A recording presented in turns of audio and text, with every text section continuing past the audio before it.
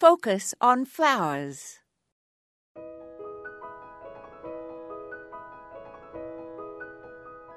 Ragweed belongs to the ambrosia genus, and ambrosia is certainly too sweet a word for such a rascal of a plant. There are about 15 species, and they grow all across the country and are extremely adaptable as well as vigorous.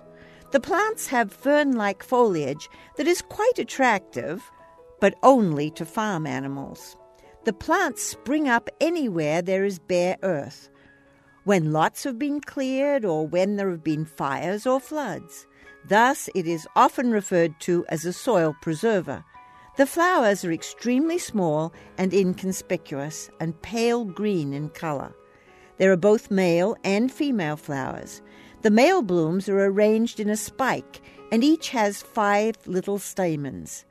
The female blooms are in the upper leaf axils, that is, in the angles between the upper side of a leaf or stem and the supporting stem or branch. Each bloom is followed by an inconspicuous brown fruit. The ragweed pollen is light, and so it is blown in the wind and causes a lot of grief to those allergic to it in late summer and fall each year. Ragweed blooms at the same time as the much prettier goldenrod, which has a heavy pollen not transported by wind and which therefore does not cause upper respiratory tract problems.